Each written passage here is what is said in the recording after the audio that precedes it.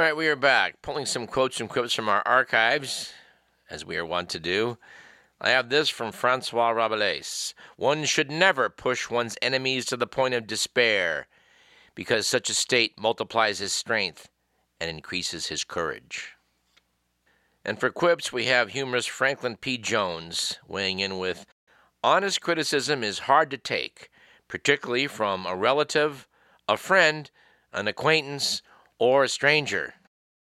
All right, we got a few humorous items I think we should delve into. First, coming from, again, our archives and a copy of Radar magazine, which we've saved from November of '05. Radar used to churn out lists that we liked very much. And, well, this issue had quite a few of them, such as a list of actual books which allegedly are clarifying God's thoughts on personal finance and how to get ahead. Numbered among them, God Wants You to Be an Entrepreneur, God Wants You to Be Rich, God Wants You Very Rich, God Wants You to Grow, How to Live Beyond Your Limitations, and God Wants You to Roll. And under the headline, I Will Not Love You Long Time, comes advice for men who hope to date Asian women from the editors of Audrey, a magazine for Asian Americans. First of all, for the love of God, don't open up with, I love Asian women, or hello in any of the Asian languages. 2, don't assume we are interested in any of the following: feng shui, acupuncture, karate, jail jewelry, embroidering skills, Buddhism, the Great Wall of China, any Asian stringed instrument, anecdotes about meeting Miss China or the Dalai Lama. 3, don't ask us for advice on herbal medicines. 4, don't take us to an Asian restaurant where the entire waitstaff consists of Asian women dressed up in traditional Asian costumes. And lastly, don't ask us for a massage, ever. Advice from the editors of Audrey, a magazine for Asian Americans. Here's one we have to like. Taboo terms per the Writer's Guidelines for Christian Romance Novels, published by Steeple Hill, a Harlequin imprint. They suggest you not use arousal or bra or buttocks/butt, but you can say derriere or backside. Don't say damn, but you can say blast. And you're prohibited from saying dagnabbit. You're instructed not to use for heaven's sake, although you can use for goodness sake. You cannot use miracle, except when used in the biblical context. Finding that Diet Coke was a miracle is not allowed. Do not use oh my God or oh God, except when it is clearly part of a prayer, not as an exclamation. You're also proscribed from using passion, priest, sexy, sex, sexual attraction, undergarments, or whore. And if like us, you've ever been startled by the use of the F word in a movie over and over and over again, you probably wondered, what movies take the cake? The most use of this 4-letter word. Well, it's not Scarface. It only shows up 218 times. It's not Goodfellas. It only shows up 246 times. It's not Pulp Fiction, where it only makes 271 appearances. Nor is it The Big Lebowski, where you find it 281 times. And it's not Casino, where the word appears 422 times. No, apparently 2005's The Devil's Rejects takes the cake at 560.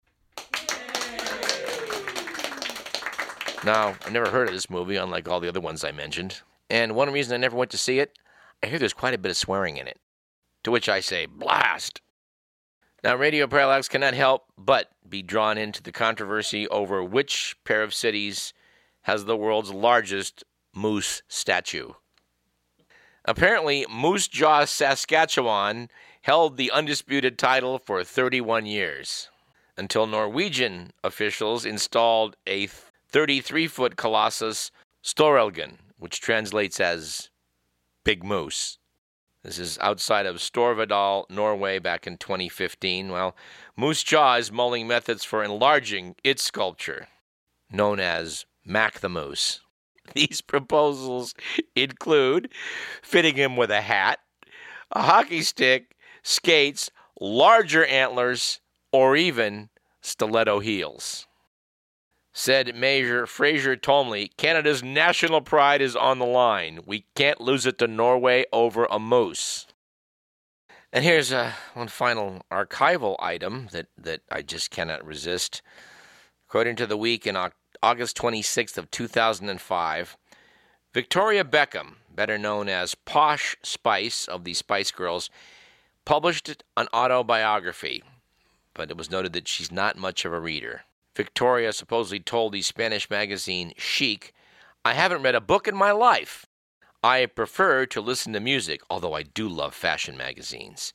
The singer-turned-fashion designer says she has not yet read her own ghost-written book, Learning to Fly.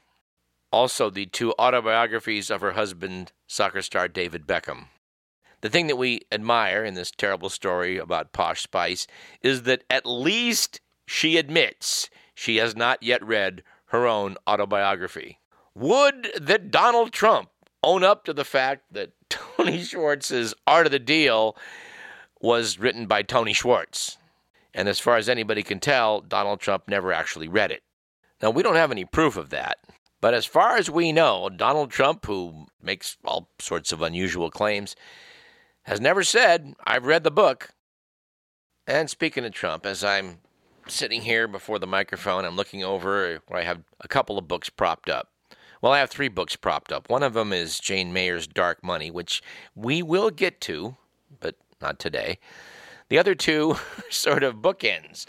One is titled The Plot to Hack America by Malcolm Nance, which I think we talked about on last week's show. A lot of information in there about Roger Stone, Paul Manafort, all sorts of chicanery with the Russians. And amazingly, was apparently put to print before the 2016 election. But next to it, I have a book by Dan Kovalik titled The Plot to Scapegoat Russia, which apparently takes the viewpoint that, all those fake things that appeared on Facebook didn't really swing the election. And anyway, Russia didn't buy that many of them. Now, apparently, Dan Kovalik has made himself something of authority of, United States/CIA misdeeds around the world, of which there have been many. But I was quite stunned to see in this book the introduction by David Talbot, who we've had on 3 times, and someone we respect a great deal. But in his intro to this book, The Plot to Scapegoat Russia, subheadlined, How the CIA and the Deep State Have Conspired to Vilify Russia, David Talbot said, I have no desire to live or work in Putin's Russia. Independent journalists and dissident leaders are constantly at risk there. Well, yeah. But while the Kremlin casts a shadow over Russia's own freedom and democracy, its ability to project power and influence abroad is wildly overstated by the U.S. war lobby. Well, that's undoubtedly true. But writing in April of 2017, Talbot said, the deep state crowed when Trump abandoned his flirtation with Putin. This was inevitable, opined Philip Gordon, a former NSC apparatchik now embedded in the Council on Foreign Relations. Trump's early Let's Be Friends initiative was incompatible with our interests, and you knew it would end in tears. Well, I think the jury is still out on whether Donald Trump has turned his back on Vladimir Putin. And sometimes it is really hard to sort out what's really going on when you're being propagandized from all sorts of directions. I have no doubt that some of the data that's come out regarding Russiagate is probably tainted. Doesn't mean it didn't happen. Mr. Kovalik was quoting various CIA sources talking about misdeeds around the world, and they're undoubtedly true, but he was taking them as gospel. And the truth is, when you want to get valuable intelligence data, the question is, who's your source? Why is he telling it to you? How much of it can you rely upon? Kovalik put a lot of faith in a former CIA agent, John Stockwell, talking about misdeeds. But in reading it, I had to say, well, okay, in Kovalik's mind, this is the good CIA guy. Thus, he's not a propagandist. Thus, everything he has to say, you should just take at face value. Maybe not. And yeah, I'm sure that what's going on in Venezuela right now has to do with us trying to destabilize a regime we don't like. On the other hand, It's doing a pretty good job of discrediting itself based on its misdeeds, it seems. Anyway, we're not going to get into that today. It's hard to disagree with David Talbot when he says that, the Russian threat has been overblown historically. A lot of what they did looks as bad or worse as a lot of things we did, such as, we talked about last August, the Soviet invasion of Czechoslovakia, which took place 50 years ago last summer. It's probably worth recalling that the 1968 Prague Spring was an experiment in political and cultural freedom initiated by Alexander Dubček, Czechoslovakia's Communist Party leader, who said he wanted to implement socialism with a human face. A few months later, Warsaw Pact troops invaded, occupied Czechoslovakia, and killed more than 70 people. Curiously, the current Czech Republic president, Miloš Zeman, described as a close ally to Russia's President Vladimir Putin, did not attend any commemorative events last summer. And Putin's been trying to win friends in Hungary as well. It should be noted that the government of Hungarian Prime Minister Viktor Orban has removed a statue of an anti-Soviet hero from a square near the parliament. Imre Nagy, a former prime minister, was executed in 1958 for his role in Hungary's failed 1956 uprising against Soviet proxy rule. The authoritarian Orban replaced Nagy's statue with a reconstruction of a monument dedicated to the victims of a communist regime that briefly held power in 1919. That monument was originally erected by Hungary's anti-Semitic World War II-era leader Milos Horthy, a Nazi ally. Critics say the right-wing Orban is trying to rehabilitate Horthy. Orban, described as a close ally of Russian President Vladimir Putin, may also be seeking to downplay the Soviet oppression of Hungary. And meanwhile, in Russia, last week they held a military parade in 0-degree weather to commemorate the 75th anniversary of the lifting of the 1941 to 1944 siege of Leningrad. More than 1 million people died, mostly of hunger, during that 2.5 years that Nazi forces surrounded the city, today known as St. Petersburg. 5,000 people staged a petition denouncing the parade, saying such military pomp was an insult to the memory of those who slowly starved to death. Survivor Yakov Gilinski said, "I'm against militarism. War is horrible." Vladimir Putin, a native of the city, whose elder brother died in the siege as an infant, skipped the parade and instead visited a memorial to the dead. All right, where are we going next? Let's see, I have a copy of the Big Five sporting goods section that I cut out to remind me of something, and I can't remember what it was. Oh, I think I remember now. It was something else that Penn and Teller did. One of their shows took on the fitness industry. It was pretty funny as they talked to somebody explaining why supplements that they sell at a very high price in these various boutiques, supposedly dedicated to fitness, they don't work. They interviewed one muscle man who was explaining why it is most of these things don't work before he then launched to an explanation for why you should buy his supplements. And I think at this point we need to do the good, the bad, and the ugly.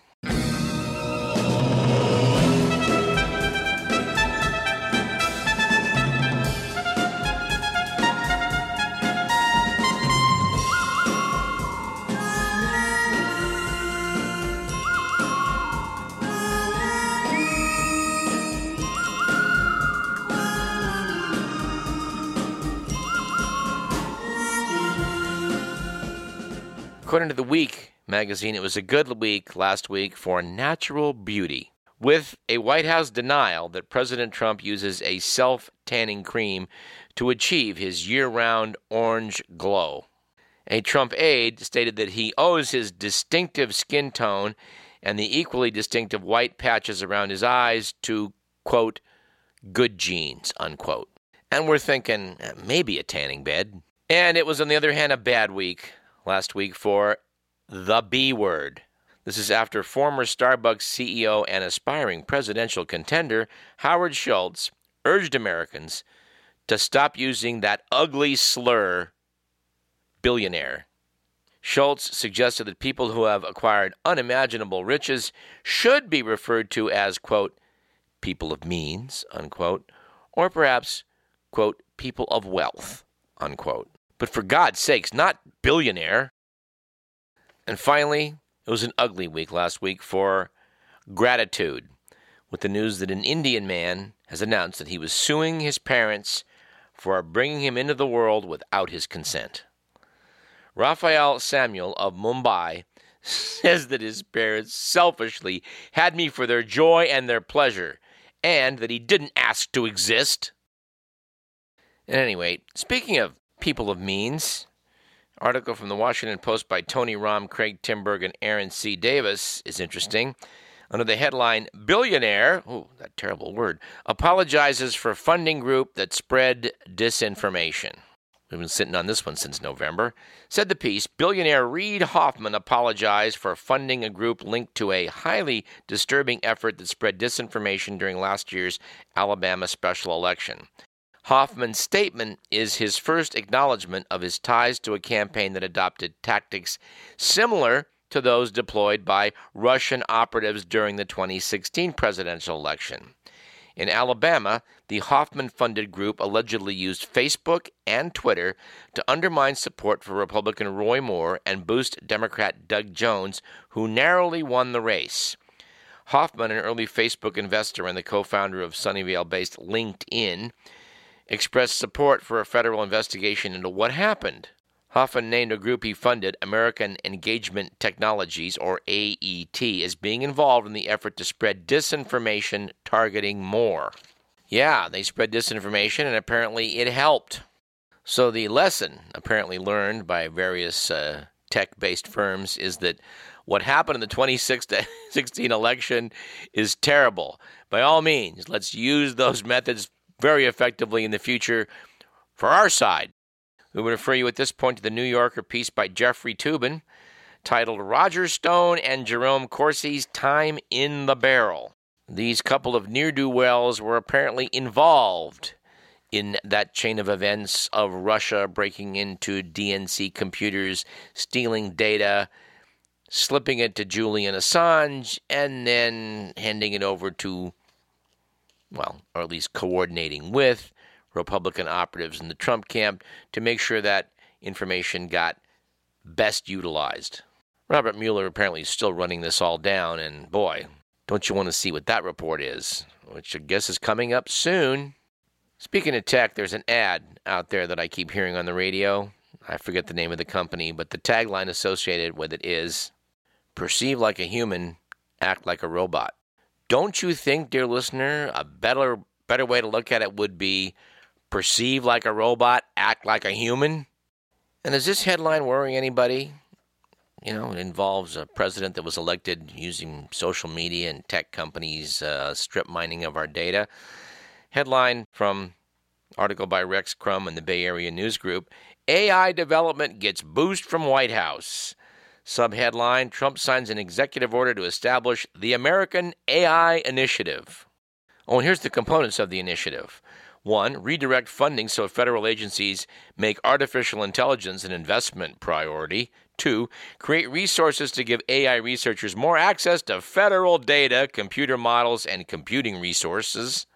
3. Direct the National Institute of Standards and Technology, NIST, to establish new standards that will promote the development of stronger and more secure AI systems that are interoperable and portable.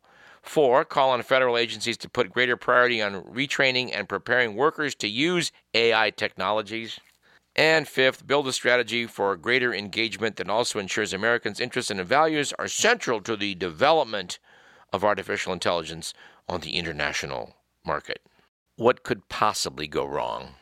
And one of the most amazing things about Silicon Valley, where they're working so hard on AI, like Dr. Victor Frankenstein supposedly once worked so hard on his creation, we have this headline news, technology section from the Bay Area News Group, which is, completely in bed with Silicon Valley. The headline is, "Are AI, automation displacing humans?" ?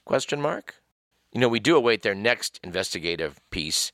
Is the Pope Catholic? One of the subheadlines is, "Tech is splitting labor in two, changing our jobs." Yes, it's splitting labor in two. Whereas before you had labor, now you have labor and robots. I love this little item buried about 6 paragraphs down. The forecast of an American where robots do all the work while humans live off some yet-to-be-invented welfare program may be a Silicon Valley pipe dream. Yeah, that would just be a dream come true, wouldn't it? Robots are doing all of our work and we're getting somehow, in some way, welfare. The piece notes that automation is splitting the U.S. labor force into two worlds. A small island of highly educated professionals making good wages at corporations like Intel or Boeing, which reap hundreds of thousands of dollars in profit per employee. That island sits in the middle of a sea of less educated workers who are stuck at businesses like hotels, restaurants, and nursing homes that generate smaller profits per employee and stay viable primarily by keeping wages low. The piece then says even economists are reassessing their belief that technological progress lifts all boats, and they're beginning to worry about the new configuration of work. The piece quotes Daron Acemoglu, an economist at MIT, as saying the view that we should not worry about any of these things and follow technology to wherever it will go is insane. An accompanying article related to this shows a robot hamburger grilling cafe, which is now opened up in San Francisco. Of course, the piece notes nobody's perfect, not even robots. So at some Bay Area businesses where automation is front and center, robots still need a helping hand or two in making sure everything's okay. Piece notes that experts are saying that jobs in food preparation are among those at the highest risk of being displaced by automation. Let's see, you open a large restaurant chain, you hire robots to do the work, you're never going to have to pay them any kind of retirement benefits. In the end, they're going to save you a lot of money, and you're going to become, well, let's just say, a person of great wealth, perhaps. They show pictures in the piece of a restaurant called Creador in San Francisco, where 2 gigantic robots are making the burgers as more than a dozen humans are working. Some of the humans were test engineers there to ensure that the robots, which make up to 120 hamburgers an hour, were working efficiently. Tell you what, I'm not going to eat at a restaurant where a robot makes my hamburger. Okay? I'm just not. Whenever it's humanly possible, I will not use the automatic checkout line at a store because, well, that just means Lowe's or Home Depot or whoever has to hire fewer people. I also had to crack up by the piece in the business section of the East Bay News Group talking about, the headline was, Making New Drugs with a Dose of Artificial Intelligence. It's actually a reprint of an article from the New York Times where it starts out saying, you can think of it as the World Cup of biochemical research. It sounds great, but I think getting closer to the essential issue was the piece that appeared in New Scientist about all this. Their piece by Joshua Halgagos said, pharmaceutical companies spend billions researching blockbuster drugs and billions more on lawyers' fees to patent and protect recipes for making them. But an artificial intelligence has shown it can quickly find new, legal ways to cook up such drugs. The piece explains how chemists often create recipes for drugs through retrosynthesis, involving working backwards from the desired end product to find starting materials. There's more than one way to do this.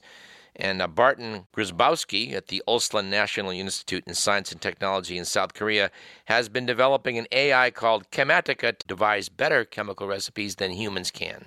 Now, the drug companies patent their recipe for how to make it. The AI figures out a new, slightly different way to derive the end product and thereby gets around the legal restrictions.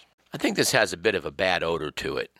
Oh, the piece also notes that Chematica caused an earlier stir back in 2012 when Grabowski and his colleagues used it to find ways of making the nerve gas VX from readily available chemicals, including water, table salt, and sulfuric acid. This earned him an invitation to the Pentagon, he says, where he called for better regulation of chemicals that can be used to make weapons. Oh, so he's being socially responsible about it. I hope so. If you're going to make VX nerve gas in your garage, you better know what you're doing. All right, in the 5 minutes or so we have left, I would like to, again, put a plug in for They Shall Not Grow Old, Peter Jackson's labor of love that took 4 years to make, using World War I footage and actual interviews with participants in what was called the Great War, the war to end all wars. It's a marvelous accomplishment, and it is my hope that you will take it in. Now, in public radio, there's a thing called a call to action, which we're not allowed to do.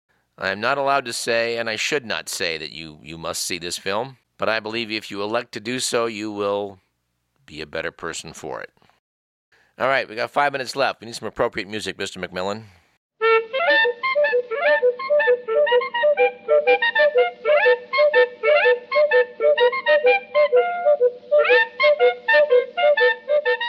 Now, a film I had some doubts about seeing was Stan and Ollie. I've always been a big fan of Stan Laurel and Oliver Hardy. But I was afraid this movie would be something of a downer. Well, I'm happy to report it's not. It does have some bittersweet moments examining the boys in the twilight of their career, but it's a credible effort, and the two actors, Steve Coogan and John C. Reilly, are just channeling Stan and Ollie. It turned out that my honey, who accompanied me to the movie, had actually never seen a Laurel and Hardy picture. So the context of some of it was lost on her, but that was quickly corrected by coming home and seeing what's available on YouTube, which it turns out is quite a lot. Now, if, God forbid, you too have never seen a Laurel and Hardy picture, dear listener, you might want to check out what is available on YouTube. And if I might make a suggestion, I would say start with The Music Box. William K. Everson, in the films of Laurel and Hardy, had this to say about it. An Academy Award winner as the best short subject of 1932. The Music Box is one of the richest and most rewarding of all the Laurel and Hardy films, and one of the best edited. Despite the fact that a full 3 reels are devoted to one basic gag, there is continual variety of action and a small but steady flow of new characters to lend punctuation to the various episodes. In this film, the boys are piano movers. They're hired to transport a piano to an address which turns out to be in the top of a hill reachable by a very, very long flight of stairs. As luck would have it, the night after seeing the film, they were showing Laurel and Hardy features at the Niles S&A Museum. So we took in a couple. In one of them, comedy actor Ben Turpin makes an appearance, which was a great delight to the Niles audience because Ben Turpin was there in 1915 with Charlie Chaplin when he made his first feature for S&A Films.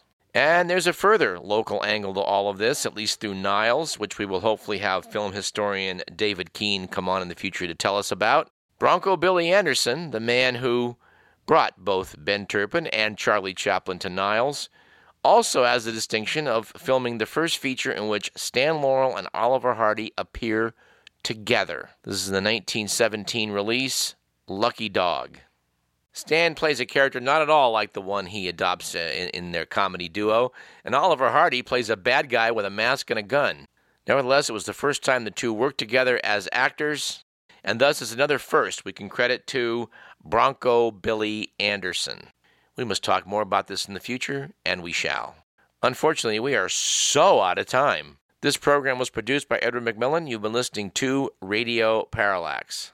I'm Douglas Everett, who's about to become the newest member of Sons of the Desert, the Laurel and Hardy fan club. I apparently met the requirements to join, which is that I have a pulse. We'll see you next week.